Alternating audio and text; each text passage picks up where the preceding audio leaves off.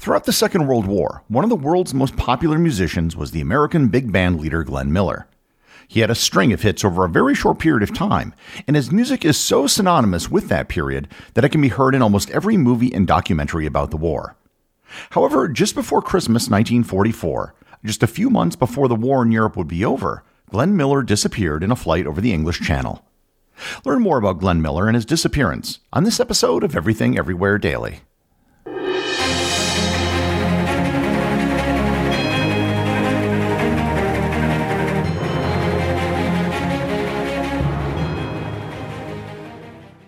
This episode is sponsored by Heaven Hill Bottled and Bond Bourbon. I recently had the chance to try Heaven Hill Bottled and Bond, and I can attest to its exceptional aromas with hints of caramel and vanilla intertwining with its oakiness, which provide a well-rounded flavor profile. Taking a sip is akin to experiencing a piece of bourbon history firsthand.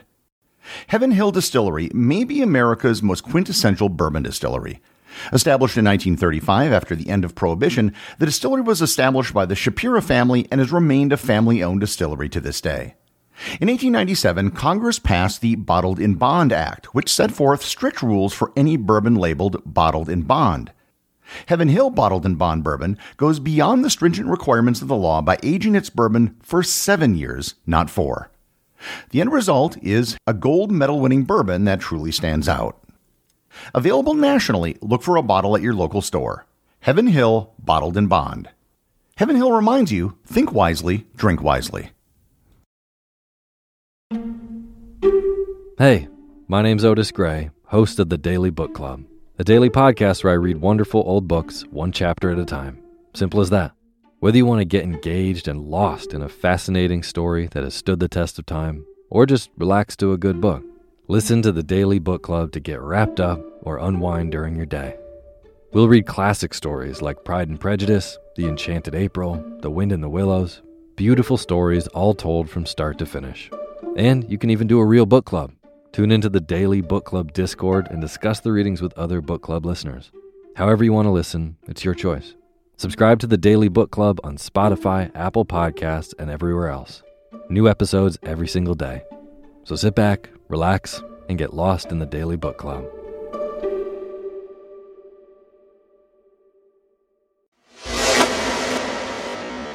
I have a wide range of people who listen to this podcast, and that includes people from not only different parts of the world, but also from a wide range of ages. So while some of you might know who Glenn Miller is, there's a good chance that many of you don't know who he is, or at least only know of him vaguely. The generation of people who may have listened to Glenn Miller when he was alive have either passed away or are now well into their 90s. Glenn Miller would have been the music listened to, depending on your age, by either your parents, grandparents, or possibly even great-grandparents, assuming that they were listening to popular music at all. Glenn Miller was born Alton Glenn Miller on March 1, 1904 in Clarinda, Iowa. At his birth, the name Glenn only had one N, and he added a second N when he was in high school. Like everyone else in his family, he always went by his middle name, Glenn, and only used Alton for official documents. His family moved around. They lived in Nebraska, and then they moved to Granite City, Missouri. It was there that Glenn made money from odd jobs milking cows to earn enough money to buy a trombone so that he could play in the town orchestra. His father played the mandolin, and his mother was a school teacher who encouraged his musical pursuits. In 1918, his family moved once again to Fort Morgan, Colorado, where he attended high school. He was an accomplished football player, earning all-state honors, and was the editor of the school yearbook. However, his real love was music. In particular, dance band music. He started his own band and decided to pursue a career as a professional musician. He actually skipped his high school graduation because his band had a gig. He enrolled at the University of Colorado, but eventually dropped out. He had skipped most of his classes because he would be away performing. He then went to New York to study under the music theorist and composition teacher Joseph Schillinger. While he was there, he composed a song titled Miller's Tune. The music was later rearranged and renamed to Moonlight Serenade, and it became his signature song. He began playing trombone for other successful band leaders during the later half of the 1920s, but soon realized that his future lay in composition. In 1928, he released his first composition, Room 1411, with Benny Goodman, another major musical figure of the era. Throughout the 1930s, Miller worked composing for bands, creating arrangements, and working as a trombonist in bands and orchestras where needed. This led him to cross paths with most of the major American musical figures of that period, including Bing Crosby, Gene Krupa, Tommy and Jimmy Dorsey, Eddie Condon, and many others. In 1937, he finally started his own band, but they never really found success. There was nothing about his band that set them apart from the other bands of the era. So he went back to the drawing table and developed a unique sound for his band. The sound that he created, and which defined his band, was that of a clarinet as the lead instrument, with several saxophones providing harmony. And this became known as the Glenn Miller sound. The new sound proved to be a massive hit. In 1938, the band began recording for RCA Records, and in 1939, they began setting attendance records at concert venues. By November of that year, Time magazine did a story on Miller and his band, and noted, quote, "Of the 12 to 24 discs in each of today's 300,000 U.S. jukeboxes, 2 to 6 are usually Glenn Miller's." In December 1939, the band began making regular national radio appearances on CBS. In 1940, the band's version of Tuxedo Junction became one of the fastest-selling records in history up to that point, selling 115,000 copies in just the first week. He also began appearing in movies, including Sun Valley Serenade in 1941 and Orchestra Wives in 1942. In February 1942, he became the first recording artist in history to be awarded a gold record for Chattanooga Choo Choo, which sold over 1 million copies. The point of all of this is that in early 1942, just weeks after the attack on Pearl Harbor and the entry of the United States into World War II, Glenn Miller was on top of the world. He was making about $20,000 a week, which, adjusted for inflation, would today be about $300,000 a week. He was 38 years old, married with children, and had poor eyesight. He was unlikely to be drafted and would have been rejected if he had enlisted. However, Glenn Miller wanted to serve and do his part, whatever that might be. So he applied for an officer commission to the Navy and was, in fact, rejected. He then set up a meeting with the Army Bureau of Public Relations and sent a lengthy letter to the head of the Army Service Forces. They relented and granted his commission on September 8, 1942. He had 30 days to finalize his business before joining the Army. He ended his radio program and disbanded the Glenn Miller Orchestra, one of the most popular music acts in the world. On October 7th, he arrived in Omaha, Nebraska, and began duty as Captain Glenn Miller in the Army Specialist Corps. The Specialist Corps was a unit of skilled civilians who otherwise were not eligible to enlist during the war. He was eventually assigned to the U.S. Army Air Force, where he created the Glenn Miller Army Band. The creation of the band to play modern music in the Army wasn't without its detractors. Many people thought that the Army should stick to marching music from the likes of John Philip Sousa. However, Miller and his Army Band were a hit. They traveled around the United States and Europe, entertaining troops and putting on performances. They also made radio appearances to keep up civilian support for the war. Much of what he did was exactly the same as what he did in civilian life, only now he was doing it on a soldier's salary. In addition to his duties, he also organized marching bands. The marching bands organized by Glenn Miller often featured jeeps with full drum sets and large string basses. On May 24, 1944, as the Allies were preparing for the invasion of Normandy, General Dwight Eisenhower personally requested the transfer of Miller to help create an Allied radio service. Eisenhower said that Miller and his group were the, quote, only organization capable of performing the mission required. In July, Miller and his group began performing over the new Allied Expeditionary Forces program, which was managed by the BBC out of England. They also began broadcasting radio signals into German-occupied Europe. One of their shows was Music for the Wehrmacht, and Miller would read scripts phonetically written in German, even though he didn't know the language. For months, they performed in England and toured various air bases.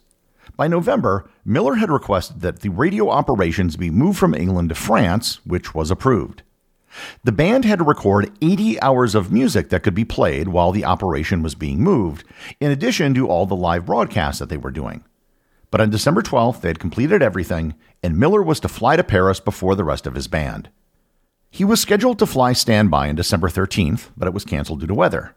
On December 14th, another flight was canceled due to weather.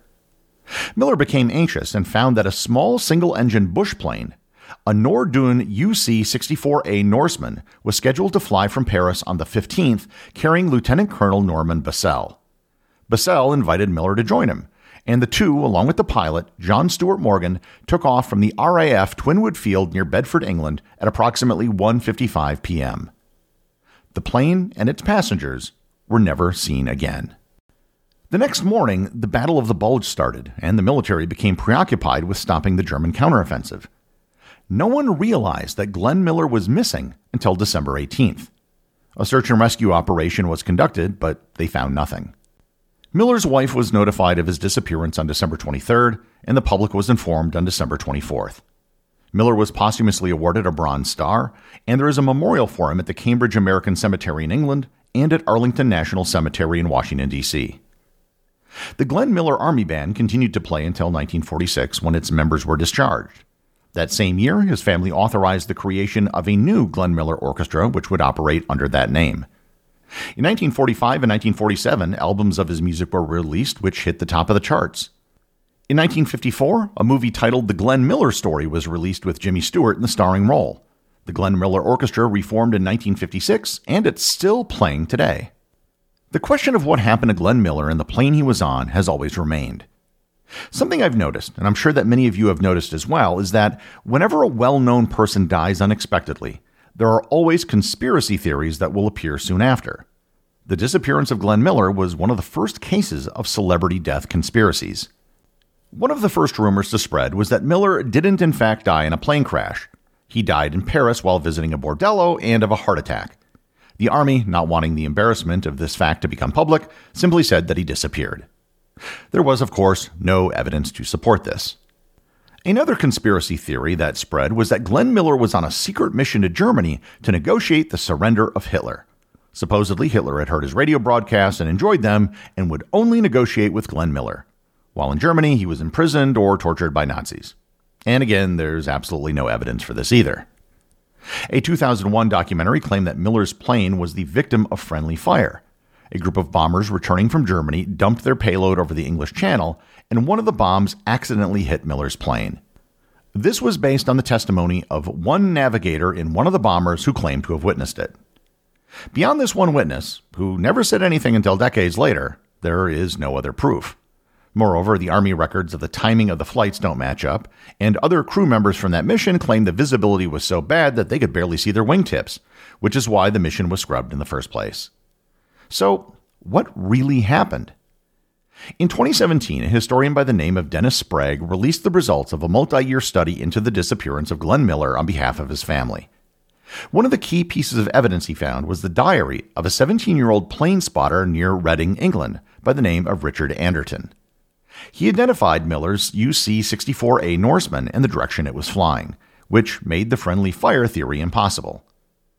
The route was not a typical route to Paris, which may have indicated that the pilot was off course. The pilot, John Stuart Morgan, was not certified to fly using just instruments, which would have been necessary given the low visibility on that day. Sprague concluded that the most likely explanation was one of or a combination of two things. The first was simply that of pilot error. The pilot was lost, couldn't see, and flew the plane into the ocean. The other is that the cold conditions that day may have caused the wings to ice over and possibly the engines to freeze up. The UC-64A had a known problem with its carburetor in icy conditions. Now, this isn't as scandalous as the other theories, but it at least fits the known facts. The remains of Glenn Miller and the aircraft he disappeared in have never been found, and at this point, they probably never will be.